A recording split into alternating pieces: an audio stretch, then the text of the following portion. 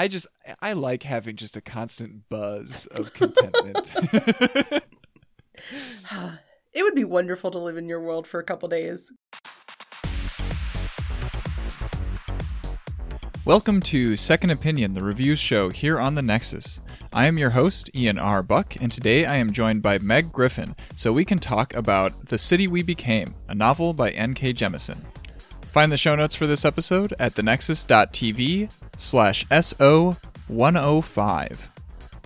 So a quick description of the premise behind this novel. In this universe, each city here on planet Earth, when it gets to a certain point, when it becomes its own identity, right, when it kind of figures out what kind of personality that particular city has, one person from that city becomes the avatar of that city. So they are basically chosen kind of by the universe to embody everything that city stands for. And the catch, the challenge here is that there are extra dimensional beings that don't want this to happen, and so they try to stop cities from realizing their potential in this way, and things get rather violent. And the battles between our cities and these extra dimensional beings kind of manifest themselves in ways that we as normal humans perceive as kind of ordinary social disturbances mostly. And so in this case, in The City We Became, it focuses on New York City, which is going through this process. And unlike most cities, New York has 5 distinct boroughs that each get their own avatar with their own personalities, and so we get to see all of those characters interacting with each other as well as trying to fight these extra-dimensional forces. I'm super excited for this review, especially Megan, because I'm pretty sure you were the one who originally suggested that I start checking out NK's stuff. It was either you or Alex. Somebody was talking about it in the Minds at Yerk Discord server. I think it might have been this book that spurred a conversation about her. Because we definitely read some of her stuff earlier in 2020, which actually does feel like 10 years ago now, of her stuff. And this book came up on my radar. And I think I was like this, I'm so excited for this book. And that led to Alex being like, well, she's done all this other stuff in podcast format too. Yeah. And I remember being super overwhelmed because people were talking about the upcoming book, and then she has a different book series that, is totally separate, but there's several books already out, and a bunch of short stories. And luckily, LeVar Burton reads. He's read a few of those short stories for his podcast episode. So I was able to jump in with those shorter format, in audio form, which is, the medium that I am able to consume most of my stuff in. Same. And yeah, oh my gosh, those short stories were fantastic. And so I just very quickly realized I need to jump on this bandwagon immediately. Yeah, she's amazing. And a lot of what this book really is alluding to is that especially the genres that she writes in, which are very much fantasy and a little bit sci-fi. I guess it kind of depends on where that line is. But they are genres that were defined by white men. Mm-hmm. And she is a Black woman. And how much she has turned everything over and just a big middle finger, especially to Lovecraft in this book. Yeah. I love it. I love her so much. I need to do more. I haven't started the 5th season, any of that yet. That's my next go-to. Mm-hmm. Yeah, I just got that from the library, so I'll be starting that series pretty soon. I will read along with you when I can find a copy of it.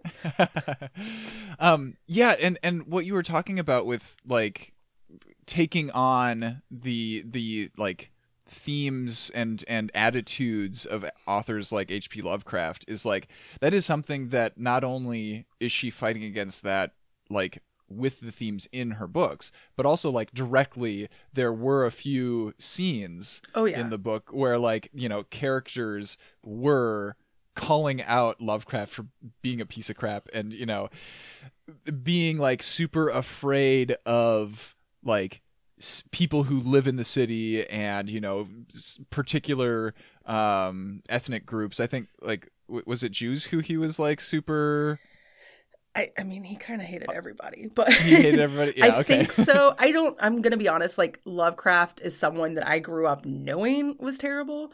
So I've actually never read any Lovecraft and have only read adaptations. So I don't, I am a terrible English major from the standpoint of like, I should probably know that history better, but also I don't care. Like, yeah. I'm so fascinated with like what people have done with his stuff and taken and run with it, especially in 2020 where we've got Lovecraft Country also being a big thing right now. Sure. Yeah. I am really excited to get your take. Have you ever been to New York City? I have not, which is actually like, I was really surprised by the fact that even though I've never been to the city and, you know, well, I mean, we do get a certain amount of like understanding of New York just from the fact that it dominates the media landscape, you know? Sure, of course. Like lots and lots of movies are set in New York City, and so you kind of get this vague notion of like, oh yeah, there's these different neighborhoods that like I should like when somebody says like they're in the Bronx, it's a shorthand for a particular kind of feeling. Mm-hmm. And so you pick up a little bit on that as a Midwesterner, but like, you know, this book like really like she was explicit enough in her descriptions of why like the characters who are embodying each of these boroughs, like why their personalities make sense as representations of those boroughs, but it didn't feel like it was like hitting me over the head with it. That's good. That was kind of so. Jemisin is more known for these like elaborate world building fantasy books. And so a lot of the reviews are kind of like, it's jarring to have this urban fantasy in New York City that is such like a known thing.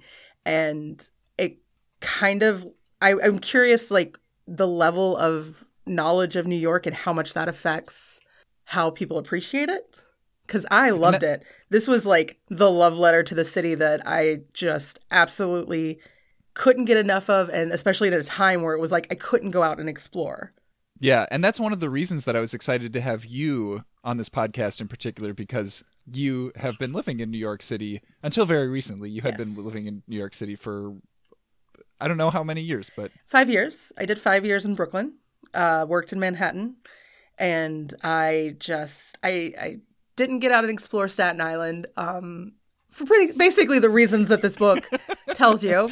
And I didn't get out and explore Queens as much as I should have because it is a trek to go from Brooklyn to Queens. But everything that I did and everything about this book just reminds me like how much I love the city. And just, like you said, how different neighborhoods were. I mean, like, even in my own little 5-mile radius, you've got probably 6 different neighborhoods and basically any ethnicity that you can think of. Yeah. And so you said earlier during the conversation that like this book felt very appropriate for like COVID times. Can you elaborate on that a little bit more? Sure. So this book came out March 24th. Which was about a week and a half after the city shut down. And in some ways, the big evil in this book is very contagious. So that was really hitting hard. Oh, yeah. And the landscape of New York, everything, like by the end of this book, it changes so much. And you don't know if it's going to survive. This is book 1 of a series. And that just kind of feels like how New York is now. Like there are think pieces constantly about, is New York done? Is New York going to come back from COVID? How is working from home going to affect, New York? And a lot of people being like, New York bounces back. But will it this time? We don't know. We're still in the middle of it.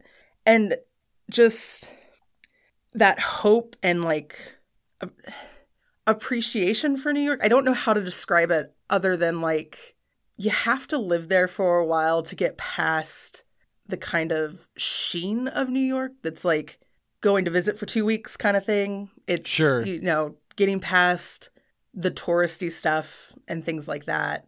Which is something that kind of came up right at the beginning of the book too. Yeah. You know, was we had you know, Manny was like, this is his first time in the city, and, you know, but he's coming there to live there, but he's still interacting with it as a newcomer right away. And so, like, the touristy, like, aspect of that was something that was addressed kind of head on. Yeah, I really appreciate that she's not anti-New Yorkers, because New York is such a blend of either you've lived there your entire life and thus you're a true New Yorker. You've lived there for 20 some odd years, but are you a real New Yorker? And then there's I never was a true New Yorker. Like, I hit some check boxes where you could be like, meet me here, and I didn't have to Google what subway to take, and that was great. But I also still would occasionally get on a subway going the wrong way because of things like I'm paying attention to my audiobook or podcast or something like that, and damn it, now I'm in Brooklyn. I meant to go to Manhattan. But yeah, it's just like Manny's great because he is brand new, but he's not made to feel less. Like, it's not like a weird why are you Manhattan? Because for so many people, especially people who look at New York as like, I would love to live there, they want to live in Manhattan. They don't want to live in New York. They want to live in Manhattan. They think that that's the awesome thing. So I really did appreciate Manny as like a stand-in for that. Yeah. The thing that really struck me, like the connection that I kept making, wasn't so much about like COVID and, you know, the times that we're living through specifically right now, but like my way of interfacing with the world has become dominated by the work that I do in the transportation activism world, you know? And so like, there's like a lot of, you know, of course, transportation, you know, ties in with housing and, you know, land usage and stuff like that. And there was a lot of those urbanist concepts that were, you know, front and center in this book of like, oh yeah, gentrification, like, buy like these shadowy companies buying up a whole bunch of land and then like developing it, and like, you know, what are we like, who's going to have a say in like how we use all of this stuff, and you know, community art projects that, you know, like are uplifting voices from within the community versus like, you know, art that is about the city but doesn't really understand it, or like has a really toxic take, you know, that kind of thing. It's like this, like that is like that kept giving me tingles, because it was like and especially, oh my god, Staten Island, like all of the Staten Island chapters, every time that I listen to one of those, it like I was trapped in this, like, just thinking about George Floyd and all of the police, you know, like changes that Minneapolis is trying to make to its police department and everything. Oh God, yeah, you're going through all that while listening to this. That's a lot. That was kind of the lens through which this book existed in my mind. I just had like 10 thoughts while you were talking, because all these things that you really enjoyed are things that I do enjoy, but it's also things that became such a part of my life. Like, so the neighborhood that I lived in was Sunset Park in Brooklyn. It's in South Brooklyn. And there's Industry City, which is trying to be like the next big thing. Like, it's the first avocado bar in the country and all that bullshit. It's awful. And like, there was at least one bill that was protested while I lived there, and there was just another round like a week ago, maybe 2, and it was so exciting and also hurt a lot, because it was like, oh, I'm not there fighting for my neighborhood anymore, and because they were trying to pass some bill because it's going to bring jobs in and everything. It's not. These businesses close at 6 p.m. and it's bullshit. It's not helping the neighborhood at all. So that was where my mind went first, was the gentrification of Sunset Park, which I am a white woman, like I am part of that issue, but I love that neighborhood so much. It is just, when you think of New York, you think nightclubs and busy and things like that. And like this was families and Tai Chi in the morning and soccer fields and just like life. I don't know. It was people sitting on their steps, the bodega families that I knew, like all of that kind of stuff. That's the part of New York I love. I hate nightclubs and things like that. But I also now on Instagram, a lot of my Instagram has become local neighborhood artists and things like that. Like there's a woman that crochets and knits things and hangs them. Like we had this big sign that was like wash your damn hands in Spanish that like got put up during COVID, and graffiti artists and things like that. And just watching them do their work and then being able to go see it was just, it's amazing. It was honestly part of that Pokemon Go is what got me into that, because like I got out to explore my neighborhood and thus fell in love with it more. But yeah, like that is New York for me, at least. Yeah. And that's like, I also think about like what kinds of, you know, how do we build a space that encourages people to be able to interface with that kind of thing? And, you know, this is transportation advocacy, Ian, you know, thinking about, oh yeah, if we have a city like, you know, the Twin Cities that is, everything's built for you to like drive around, you know, like you're never going to be out of your car to just like randomly encounter stuff like that. Whereas if you've got a city like New York City where like transit is more of an option, and, you know, just being able to walk to different things because stuff is close enough, then like, yeah, you'll be able to see and interface with more parts of your community. No, I agree. I don't know if you've read anything. My Facebook is still like, they just keep throwing New York news at me. It's like, it can't quite figure out where I'm located yet. But because of COVID, all the outdoor seating and things like that, which shuts down parts of the roads. And of course, one of the things that New York's known for is how congested it is. Yeah. But apparently they are putting in laws and things where these outdoor seatings and these roads that have been shut down will continue to be for outdoor seating. So I am really excited, because I am of the belief that New York is going to bounce back. My leaving had nothing to do with the pandemic. There was a mass exodus because of the pandemic. I was planning to leave beforehand, personal reasons, but I can't wait to go back because my job is still in New York, and I can't wait to go back to see how it's changed because of all of this. And hopefully, I mean, we have the bikes you can rent, which were coming down towards South Brooklyn, and that was always a thing that I debated because the subway station is an oven. And it was like, do I learn how to bike 4 miles over a bridge? That being the worst part. Can't do bridges yet. But Oh, yeah. For several reasons. One, they don't seem like an incline. And then you're like, oh, this is such a bitch. It's like a very long incline. And 2, I just don't do water. But yeah. Well, if and when you go back to visit New York City, like we'll definitely have to make a field trip of it. Yes, definitely. I want to. I'm inviting myself along. You are more than welcome to come along. We'll get Frankie up there too. Get Frankie and John, John for you, and whoever else wants to come. I just going back to what you said about Staten Island. So I don't know if you know anything about Staten Island, but it is not. I know a heck of a lot more now than I ever wanted to, apparently. So you can't reach Staten Island from Manhattan in a car. You have to take the ferry, which is free. But oh, that's nice. To get to Staten Island, you have to drive through Brooklyn and then take a bridge. And it is the burbs. It is essentially the burbs of New York, and it is the red part of New York City. It's very strange. I went to Staten Island one time that wasn't me just driving through, and that was because I took the ferry to see the Statue of Liberty. So yeah, very strange. But yeah, like as where in most of New York, having a car is a really dumb idea. Staten Island, you need a car. There's not really subways and things like that. I think maybe one subway goes there, but that's a lot of underwater. I wasn't going to try it.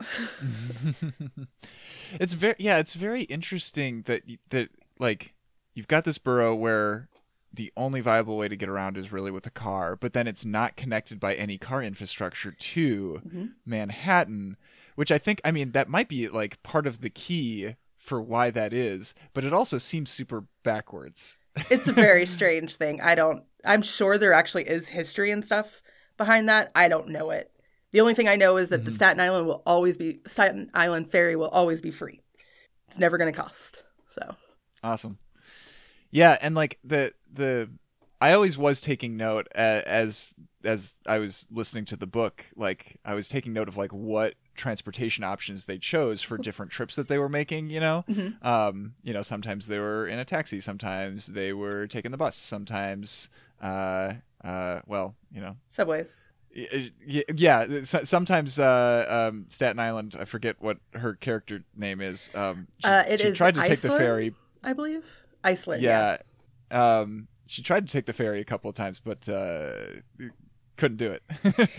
Yeah, there's a lot of like Staten Island actually has gotten kind of weird because a lot of Brooklyn has retired into Staten Island, and I am wondering if that's causing shifts to the makeup and things like that, because like I have friends that live in Staten Island that all own property in Williamsburg and like sold that property and thus moved to Staten Island. So it's a weird shift. I don't know what's going on there. But yeah, unless you work in the city, Staten Island can pretty much survive on its own. It's got, everything you need. I don't know. I don't particularly agree with it, but that's fine. Yeah. And it's, I live in an area where the geography of the city doesn't really constrain like urban sprawl at all, so we have the city cores of Minneapolis and St. Paul, and then lots and lots and lots of suburbs just expanding out in every which direction, as far as you can imagine. I have coworkers at Harding High School who commute in from Wisconsin. Yeah, exactly. And I don't understand nor agree with, the things that went into that decision. But like, yeah, then you think about something like New York City, where, okay, obviously the ocean, that's a pretty hard and fast barrier to expanding in that direction. Yes. You've got, all of these different boroughs that are separated from each other by stretches of water that you can build bridges over, but like, that costs a lot more than Brooklyn and Queens are connected. Okay. That is one big thing, and it is connected to Long Island. But yes, Manhattan is an island, Brooklyn, Queens, and Long Island is an island, and then I think the Bronx is an island. I went to the Bronx twice. The Bronx is where you go for good Italian food, and if you want to watch the Yankees play. Neither of which I care for. So I just didn't go to the Bronx. Also, now, living in South Brooklyn, like, that is a haul. That is like a 2.5-hour commitment of a commute. Oh, sure. Well, yeah, when I was like solely based on the personalities of the avatars for the different boroughs, and like and seeing what kinds of things were like priorities in their lives, I think that the Bronx would be like where I would feel most comfortable living if I was to live in New York City, because it feels like most similar to the neighborhood in St. Paul where I live, which is like, because like the themes of trying to resist like gentrification and uplifting like local voices was it seemed like that was the biggest in Branca's chapters. I agree. The only thing, though, that I can say to that is the fact that we are both white. We are going to be gentrification. Oh, for sure. So, yeah. That is the case. The big line where it's like, I want to help my neighborhood. However, I am a white woman, and this is a Spanish and Chinese neighborhood. I am the problem. Yeah, yeah. And I live in Frogtown in St. Paul, which is, like I'm my house is probably one of like two on my block with white people living in it. And but I moved here from the east side, which is also like majority minority, and they're both like they're pretty much the lowest income areas of the city, which is why I moved here, because I'm a public school teacher who's working 0.8 time, and I can't afford to own a house anywhere else. Yeah, no, that was the thing, was I didn't want a roommate because I had lived on my own for 3 years prior, and was like, where can I find a place that is relatively low crime and I can afford an apartment on my own? And added bonus, be 4 blocks from a hospital. So that's how I ended up in my neighborhood. That's not a consideration that I usually think about. When you end up in it one too many times, it's just something that you're like, it's just nice to know where it is. And also the fact that like I wanted some kind of park, to be close to a park. And Sunset Park is a tiny one, but it was enough to kind of keep me from banging my head on urbanism. Yeah.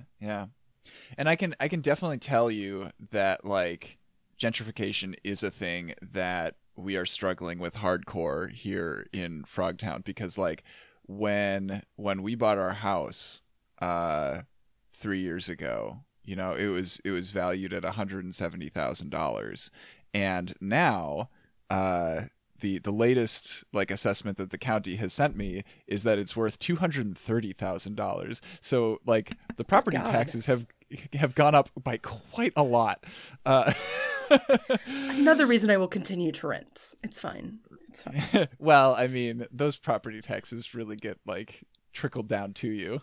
Sure. One way or another. Fine. But my washing machine's going to need to be replaced again, or a plumber is going to have to come out and fix something, and I'm still not going to have to pay for it. It's great. Yeah. or even like deal with having to like figure that out. Yeah. I just have to work up the courage to like talk to the maintenance guy and be like, yeah, I know you've replaced it once, but it's still not working. I just have a spouse who, deals with all of that, but also is like super annoyed with my refusal to deal with any like home ownership type things. I have a friend who, one of the basis of their marriage is that he will take on the anxiety things of like talking to people that they know. So like if there's a confrontation of their friends, he'll deal with it as long as his wife deals with the confrontation / dealing with people that they don't know. And I just was like, that is such a perfect marriage. If you are looking for a book, like a recent book that talks about gentrification, especially in New York, particularly in Brooklyn, Alyssa Cole's When No One Is Watching just came out a couple weeks ago and is marketed as Rear Window meets Get Out. And we actually did it for judging book covers because I loved it so much, and I had an advanced copy and was like, Stephanie, I need you to read this so we can just sit and talk about it. But it also talks about like gentrification on more of like a 30,000 foot level, and how it comes in waves, and like especially New York, that is, a very liberal, New York City is a very liberal area, still has a shitty past. And like the way that gentrification like is really up. So yeah, just if you're looking for something else fun that is also going to teach you a lot about gentrification, that's a good book too. That also is based in New York. And I definitely, I listened to that episode of Judging Book Covers, and I highly enjoyed it. So I'm so sorry. I'll put a link to that in the show notes for this one so people can find it. Thank you. I appreciate it. Yeah. Yeah. What else about the city we became? So the kind of overall story is that each city has an avatar as it kind of becomes more permanent. And the New York avatar is in a coma, which leads to each borough kind of having this avatar spring up to save it before we lose New York City and potentially the world. And so there is one for each borough, and it's kind of cool. We've discussed Manny, who is a biracial guy that literally walks off a train becomes Manhattan and doesn't remember his past. Mm-hmm. And it's kind of like, again, so perfect. Because New York is where people go to like remake themselves. Yeah. That was not why I went to New York.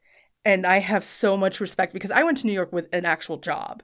Like I went with a job, 9-to-5 job that with a steady paycheck that again allowed me to be able to rent an apartment on my own, which is not something a lot of people do. And to be anybody that's like, I'm going to go and make my name in New York City, like, good for you. That is an anxiety level that I can't handle. Sorry. Then we have Brooklyn, who is MC Free, who is like this progression of a woman who was a rapper and then became a lawyer and is now a city councilwoman. And like, I don't know, I kind of love this whole like arc that she has before we even meet her. Yeah. She, if I were to compare that arc to like anybody here in St. Paul, we have a city council member who like, she used to have a podcast about Agents of S.H.I.E.L.D. She is the coolest freaking person ever. That is so cool. That's so amazing. I'm also going to need to know that podcast. I've tried to find it. It's not online anymore, and it makes me so sad. Smart of her, but damn it. Yeah, probably for the best. We briefly touched on the Bronx, which is Bronca. She's the oldest woman. She's indigenous. She's queer. She's got a PhD. She works for like art. I keep wanting to say scholarships. That is not the correct word. A nonprofit. Yes. Like a incubator? No. Ooh, that's way too VC. Someone who like gives a fellowship, I guess maybe a better word. Yeah. There's a better word for this, but basically, like you said, lifting up local voices. And they like it's a home for the art, but also like literally is a home for a lot of the artists who they're working with. Yeah.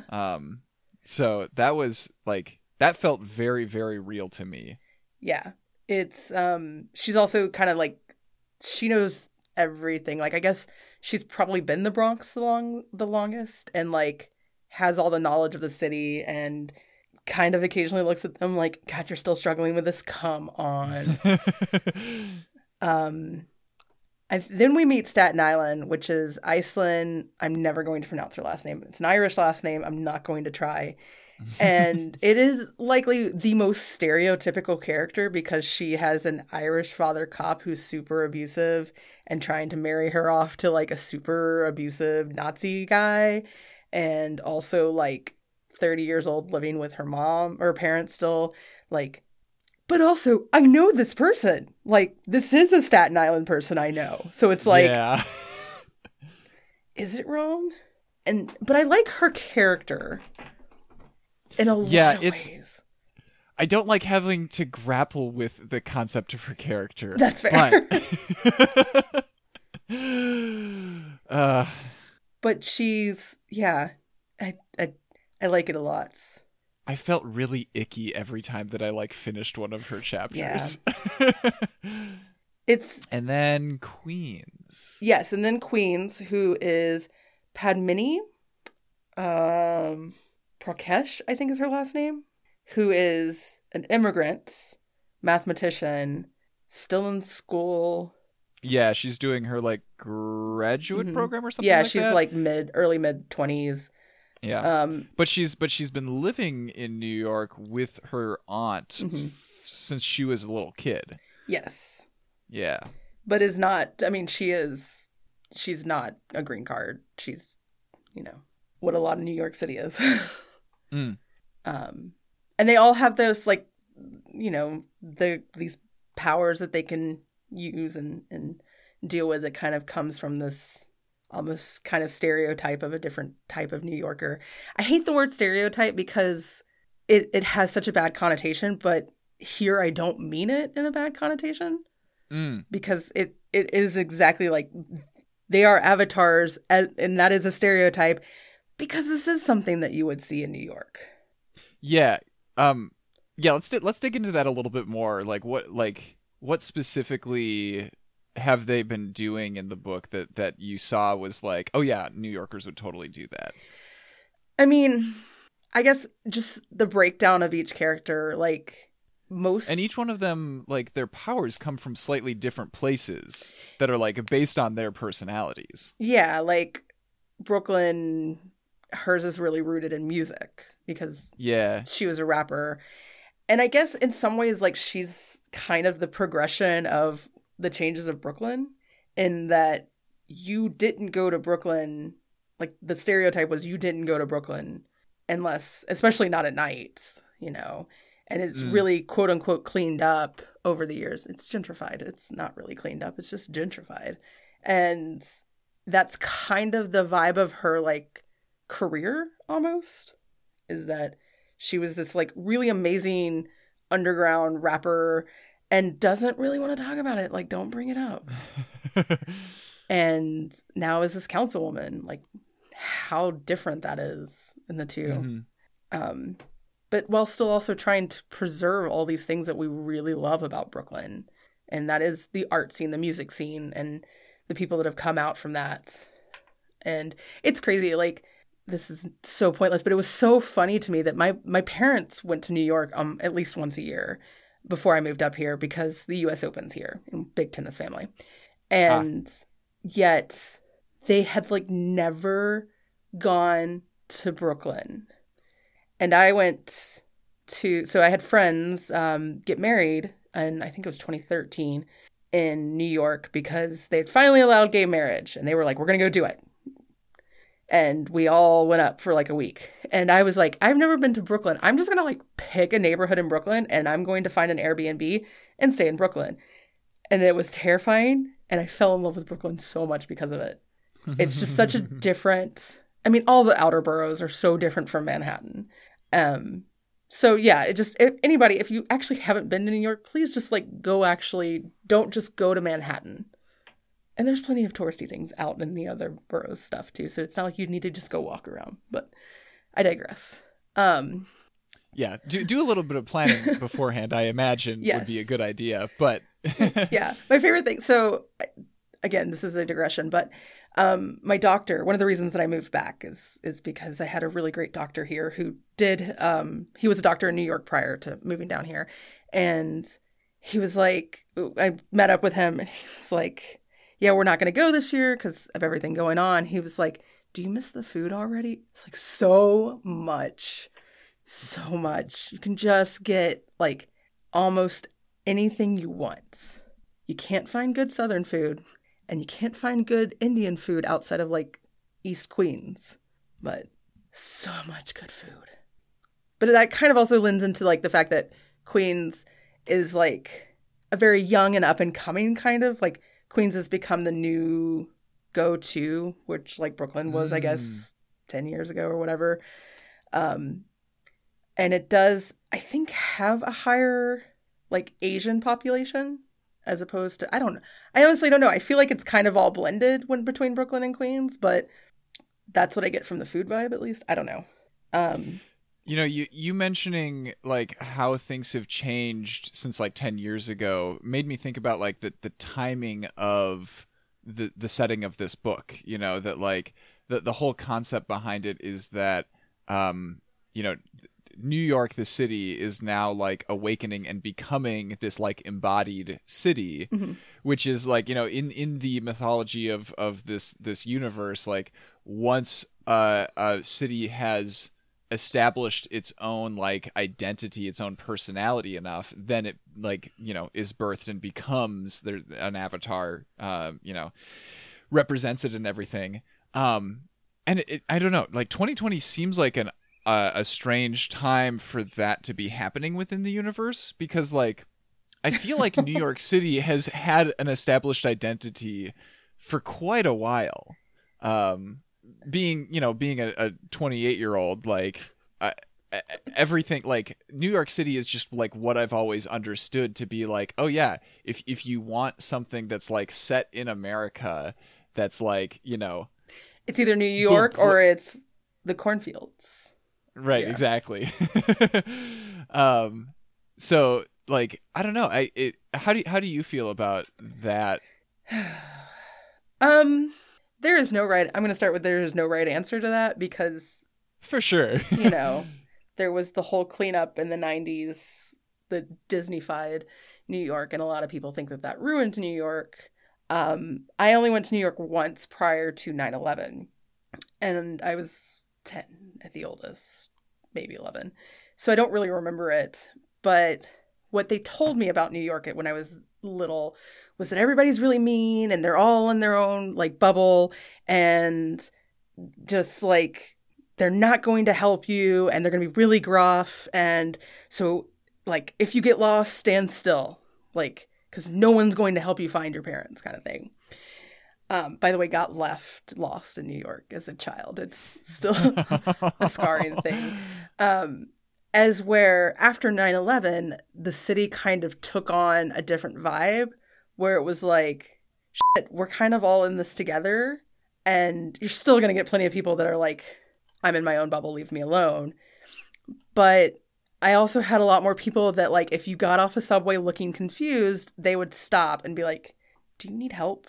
And so it's, I don't know, I guess the vibe has become such a like, New York's going to survive that I guess that's kind of more of its identity rather than it's just another gross or rough city where you're going to find sex workers and, porn shops and blah, blah, blah. And like, whatever, that's fine. There are aspects of that in every city. And Yeah. I don't know. I don't know if it has come into its own identity other than the fact that like 9/11 happened and what that caused the change. Who knows? It's pretty hard for something like that to not be a catalyzing event for, broad change. Yeah. It's definitely going to take on a new identity after this as well. After COVID, meaning. And I don't know. I remember there was like a bombing or something when I lived there. And people, like, there was two, because there was the actual bombing that was in Manhattan that I got like 20,000 text messages. And I was like, guys, I live in South Brooklyn. It's Sunday at 9 p.m. Like, I don't know who you think you're texting, but I'm not out. And then there's the pressure cookers that they found. One of them might have gone off. I can't remember. But they found like at my subway stop and like where I got off for work. And they like shut that down. And instead of being scared, my vibe became like, God damn it, now I've got to go up another subway stop and then walk back and like, shit, what if they send me over to like East, Manhattan? Like, I don't remember quite how to get back to work from there. And like, you adapt. Like, that's New York. It's just how quickly can you adapt? And that's how you're going to survive. Yeah. Well, I'm proud of you for becoming New York. No, it definitely changed me, and I still love it. It's just not close to my family. That's the only problem. Yeah. I listened to the audiobook. Were you reading it in text? No, I listened to the audiobook. Yeah, let's gush about that for a minute. It's so great. It's so good. The narrator, I should have looked up who she is before we recorded this, but the narrator's amazing. You can keep vamping if you want. I can give it to you in a second. And like they put in just enough bits of like added sound effects and audio stuff to like, but it wasn't over the top. I feel like it was just the right amount to make it really good.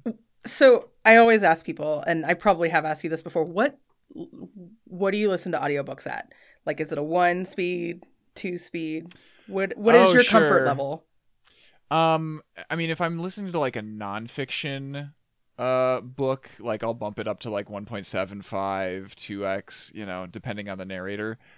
For stuff that's narrative, I usually stick at like 1.5. Okay. I'm somewhere in the middle there too. So the narrator was Robin Miles, who also did a book that I just bought. So now I'm like, cool, I should get that on audiobook too. And another book that I love when I find like, audiobook narrators are just as fun and help me decide if I want to read a book as like the author who writes it. Yeah, which is a really like that's a really strange place to be in. Yes. Because it's well, I guess it's not so strange because like, you know, a lot of times you'll see a movie trailer and you'll be like, well, I know that actor. I don't know who wrote the movie, but like I know that that actor is good. Yeah, exactly. And, you know, we all know that good actors are never in bad movies. I know, right? Like never, not at all. Never make bad decisions. Never just need a paycheck. Yeah. I don't remember like particulars about like you know what the narrator was doing, like, you know, with the affectation that she gave to each different character. Like I don't remember specifics about what I liked about any of that, but I just remember like being really taken in by her portrayal of this story. Yeah, I think that in and of itself speaks volumes. Like, you don't really want to remember what the differences were. You just want to kind of breathe in the story. And it is the added extra things that, like, there are some zany, for lack of a better word, sound effects that go in. There's subway noises at one point. Like, there's, you know, the subway calling to go to the next stop, and they actually use that kind of... I totally just blanked on what I was talking about. Oh my God. They use that sound effect. Yeah, like the MTA. Yes. You know, dinging or whatever that they use to get your attention. Exactly. Oh, and there were also some things that were like really important to the plot as well that they use sound effects for, like when the enemy, like, you know, she's got this creature that she calls on every once in a while that like its signature is that like it makes this like unintelligible sound that like we as humans can't comprehend because this is a multi-dimensional being kind of thing. And they had this really like low, subtle, like not quite a heartbeat, not quite like a, like it a almost sounded thump? like something that you could kind of make with your throat, maybe. Yes. Like in the back of your throat, but not quite. It's like a weird absence of sound almost. It's so hard to explain. I have no idea how they made this sound. It's probably on a computer somewhere, but like, yeah, that is an excellent sound. Would love to hear an interview with the sound designer for that. Definitely. For that audiobook. Definitely. That would be a really cool thing to like a podcast series is like to get people that do audiobooks to like talk about it. Yes. I would listen to that. I am such a nerd. Like a little brother version of 20,000 Hertz. Yes. We haven't really talked about the enemy much, the woman in white. Right, yeah. Which is really funny. Yeah, because it's there. Like, we're going down FDR and suddenly there's like tentacles, white tentacles everywhere. Yeah. This like the whole, okay, so like multi-dimensional, like, you know, incomprehensible, like, you know, unknowable stuff in fiction is always like of course, because it's unknowable, like the author can kind of do whatever they want with it, you know. So it's always kind of like, you know, you feel like you've read stories like this before, but then it's like, oh wait, no, they're going in a totally different direction than I was expecting here. You know, like you definitely wouldn't think, oh yeah, one of the agents of one of the ways that this enemy is going to be manifesting itself is through like having a multinational corporation that is buying up real estate and changing it into stuff that is more malleable from her perspective. And yeah, I felt kind of uncomfortable with like the concept of like, oh yeah, when a city is born, it like destroys other stuff in other dimensions. Because I was like, oh, I mean, we need cities, and we do, but like you know, like ooh, like what gives us the right, you know, to be, you know, messing stuff up for other dimensions, like ooh. But that's the nature of dimensions, like that's Is why it? they I don't exist. know. I have no idea. Multi-dimension, especially multi-dimension horror, is not my forte. It's just not. I don't know. Yeah, I guess, I mean, yeah, for the sake of drama, for conflict. Of course there has to be like a zero-sum game. But me in my life in the world, like I'm always trying to look for ways that like, can't we all be winners? Can't we all be friends? We can't. That's no. But Megan, can't we? No. Why not? Because if everything is good, then it becomes content, and thus it's not good. You have to have your peaks and valleys. Sorry. I like having just a constant buzz of contentment. It would be wonderful to live in your world for a couple days, because I never have that. I never have that. I actually had a therapy session where I was like, I'm having a great week, but yet I have this constant anxiety that something bad's about to happen. And then RBG died, and I was like, well, that didn't help. Well, I think it's safe to say that it wasn't your fault. No, I don't think it was my fault. My mother's now wondering if I'm an oracle, but that's just a whole different. Yeah, and it's I mean, of course, like since the characters, well, the humans in this world like have no way of interfacing with any of the rest of those, other dimensional aspects that like, it's like, can they really be held accountable for creating cities that like, like we're just doing what's natural for us, which is, that's a theme that also comes up in Animorphs, right? Animorphs. Yeah, we can talk a lot of philosophy. I actually have a note to reread this book, which I meant to do, and every time I started it, I was like, I am not at the level to deal with the metaphors and philosophy that this book's going to throw at me. Because it throws a lot for something that is so fun and whimsical in its horror on the surface, but it is very deep and intricate. Yeah, and I've been recommending it to a lot of my friends who work in the advocacy spaces that I do, because smart.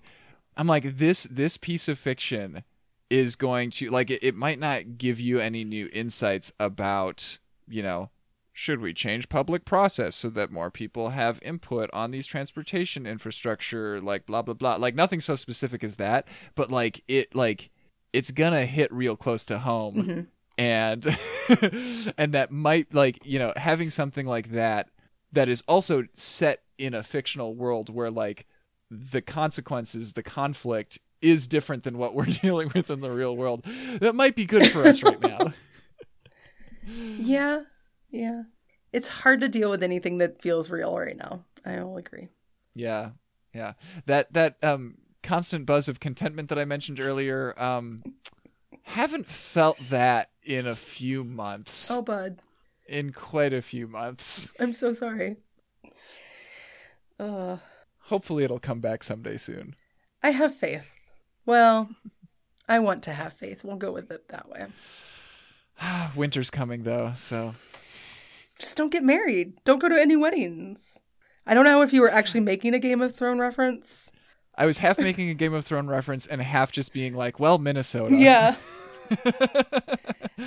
The ending of this is weird, and I really want the second book. And I think I'm going to hold off on rereading this until the second comes out, which hasn't been announced, but there's definitely going to be a second. I mean, there has to be. There has to be, yes. The way this ends. I keep going back and forth with, like, there has to be, right? Like, this ends with a cliffhanger, but does it end with a cliffhanger? But it does, right? Like, I think it does. It does.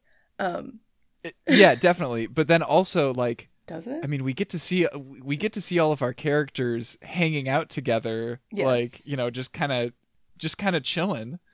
And so it's like things are okay, at least for now. Yes. And there's this little bitty, there's like one line where it's like, oh no, it won't be great for long. Mm-hmm. I also really enjoy the epilogue where it's like they're in Coney Island celebrating on July 9th, because that is when New York declared independence. We may have declared it on July 4th, but New York did it on July 9th. And I was like, I appreciate that. That's great. Yeah. Oh, yeah. The ending of this was the sort of thing where it was like, well, we beat this threat, yes. But we also learned that this particular threat is like the least of our concerns. Yes. Like, like she was like a young, not very powerful version of whatever threat she represents. We do actually find New York too, who is a black homeless queer guy that's an artist and a hustler. Right. And I mean, literally open the book with New York. This is not a spoiler. And there is the short story, which I think is also the prologue of this book. I think the short story is part of the book. Yes. Where New York's like primary avatar has to get Paolo's like help with just like hiding, right? Yeah. Yes. Yep. And we do get to see other cities. That's really cool. Like the avatars for these like really established cities. Mm-hmm. And yeah, no, I'm excited. There's literally nothing about book 2. Like there's not an announcement or anything like that. I'm sure it'll be 2 or 3 years before we hear anything. I'm really curious to see if it's going to be New York again or if it's going to focus on another city and what city that would be. I mean, given that like the primary avatar, we only got to see him in like 2 chapters, I feel like it's still going to be New York City. I hope so. Because like we haven't gotten to know that character at all. No. Yeah. I mean, they were still learning who they are at the end. Yeah. Like refeeling their skin, kind of like adapting. I love this book so much. I did find it kind of strange that like the other city that was helping them out was Sao Paulo, and because like going back to the concept of like, oh yeah, once a city has like established its own personality, its own identity enough, then it like becomes a properly realized, avatar. And I mean, this is probably like definitely speaks to my smaller worldview as a Minnesotan. Like, I'm like, what even is Sao Paulo? Like, what kind of personality does that city have? I don't like.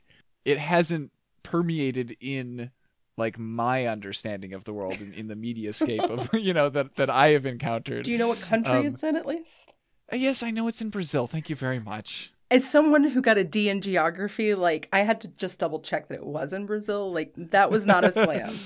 But if you asked me to name like, oh yeah, what do you think is like the most significant or culturally significant like city in Brazil, I probably wouldn't even say Sao Paulo. I might say Rio, like, I don't know. No, I agree. But from what it looks like, it is the largest city in Brazil. Okay. So, yeah, I mean, I'm curious as to why it was picked. And because I know next to nothing about it, honestly. Yeah. But I also know next to nothing about Brazil because, yeah. It's definitely the country in South America that I know the least about because I went to a Spanish immersion school. And so cool.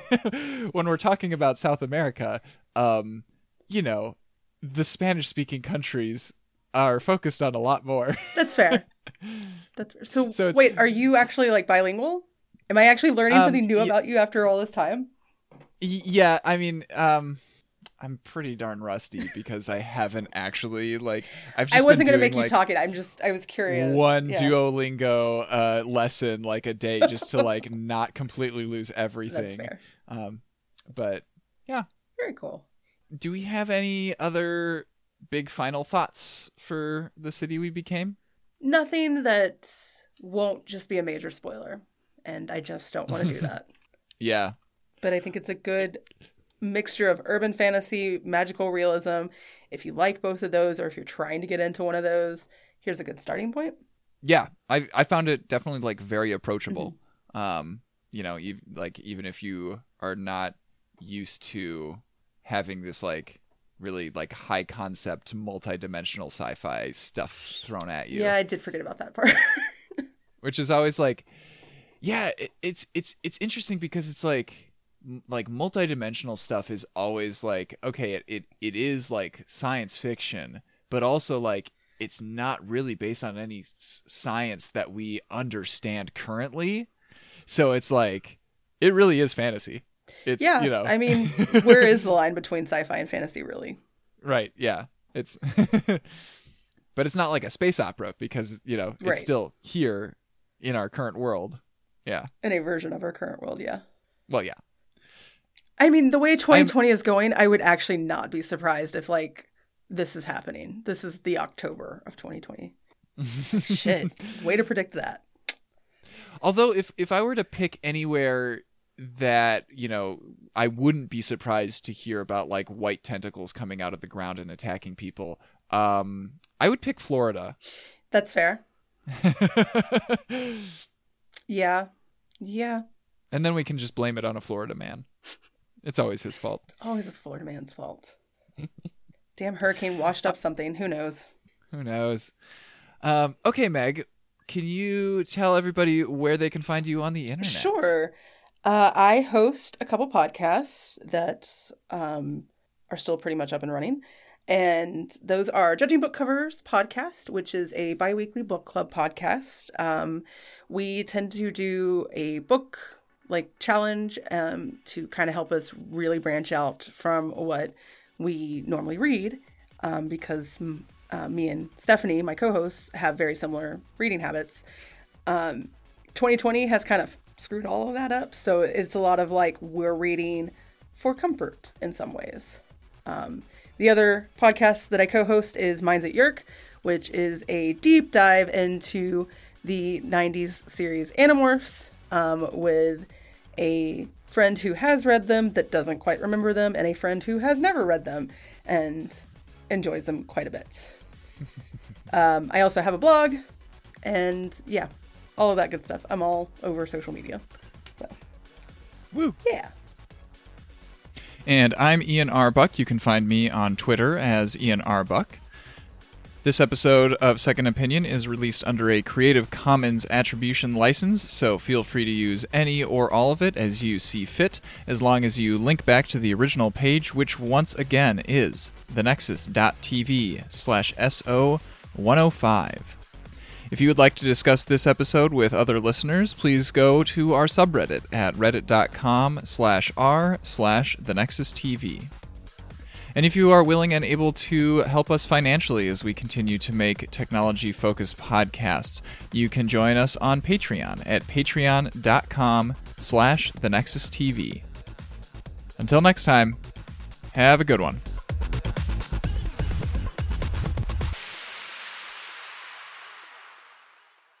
The Nexus. The Nexus. The Nexus TV. Podcasts from the Technological Convergence. Technology is ever evolving. It touches every part of our lives, both influencing and being influenced by society.